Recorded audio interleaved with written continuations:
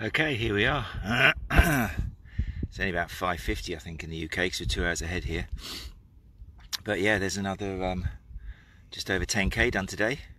Left at 6:15 in the morning when all the kids and the wife were still asleep, because it was just easy, simples. What a difference the heat makes. Surprise, surprise. Yeah, again, was tempted to do some more, but two things. One, I really want this series of runs to remind people not to overdo it. If you are doing a kind of a run or a streak of runs for a few days. And two, because I can't get out. It's like Truman Show. Yesterday I turned left to try and get to Lindos, and was stopped by, well, a goat actually, I forgot to tell you yesterday. Thank you, Alex Hardman, for giving me the goat drill, what to do if I see a goat next time. Anyway, today I took Simon Barthold's advice to sometimes in life, when you get to the end of the road, if you're running, turn right. So I did that today with the idea of getting to Rhodes Town, and again, it just ended. The road just, any form of pathway ended. So yeah, a bit Truman Show here. But anyway, have a look at this.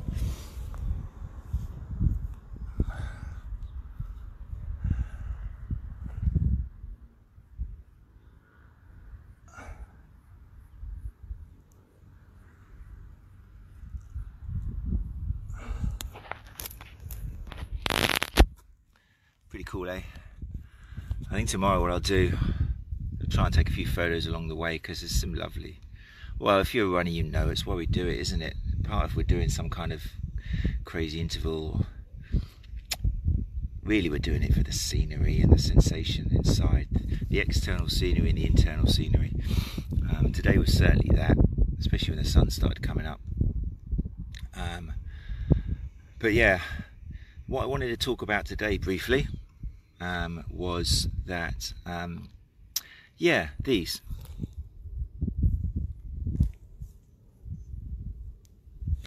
These are my old faithful New Balance Fresh Foam Zanti V3s, I think.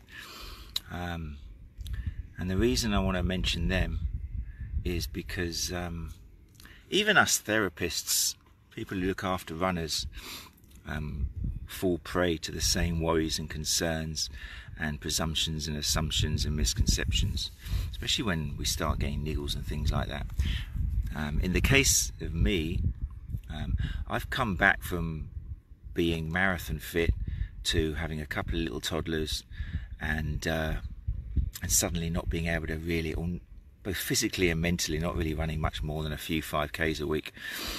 And this series of 10k or 10 miles, whatever I end up doing in 10 days, is really kind of a celebration of the fact that I've managed to get myself back to a nice form of fitness where I can go out and do 10:10s. So, but along the way, what happens? I start getting Achilles pain, which I've had before. So straight away you're worried about it, even though, you know, that starts magnifying pain when you start thinking about when you've had it in the past. And we tell clients this, especially after we've assessed the runner and we've listened to the case history. And if there's nothing really there showing that you've done something serious to yourself, you have to bear in mind that maybe this pain is being magnified by a concern, a memory, an experience from a while ago, like Mosley's snake in the grass. But anyway, I started getting it. So straight away, what do I start thinking is the matter? My shoes. I've had them for a while. You know, according to the shops and staff, they kind of say, well, it depends where you look, 250 miles or something. I'm thinking, yeah, it's probably on that. I need to change my shoes, don't I? So I did change my shoes. I waited patiently for a size UK 14 in a New Balance, because they come up in 14s. And I found a pair. They weren't the same as these exactly. I think they were like a, I don't know, V7 or something. And I thought my problems would be solved. And yeah, slowly the calf pain did go down, and I started celebrating. Yeah, it must be these shoes, must be these shoes. And then the pain did go away, and I definitely celebrated, wow, these shoes are the best thing in my life. I'm so happy I bought them.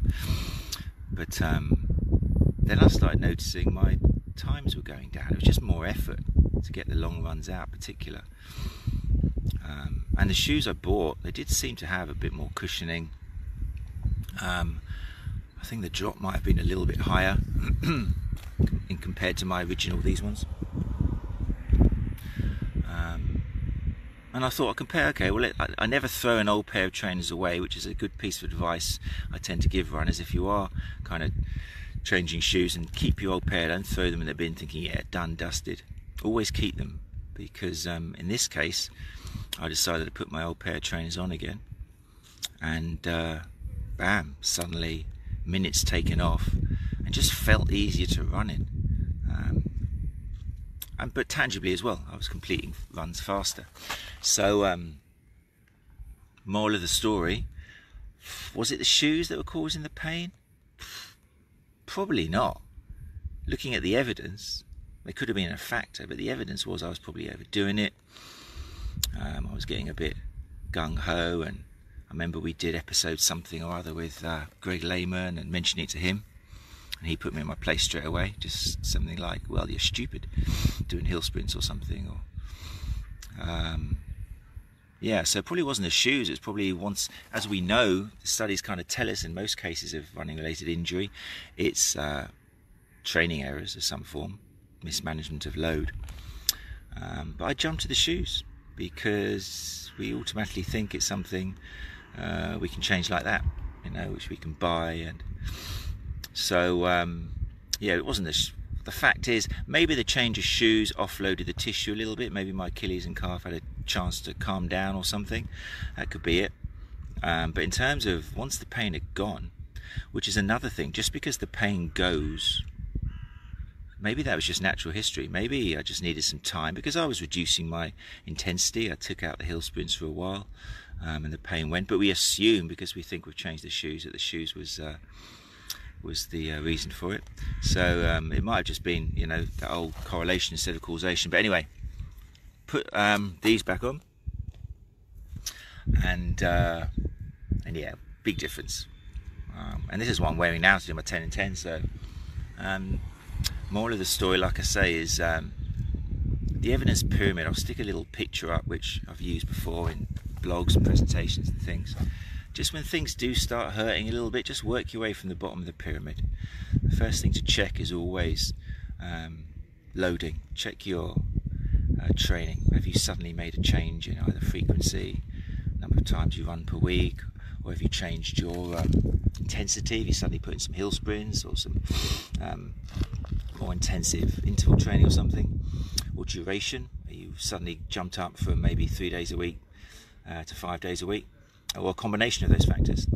That's your base. That's what you need to look at first of all, before you start splashing out money on shoes or gait analysis, tweaking your running form, and definitely before you start putting your faith in the top of the pyramid.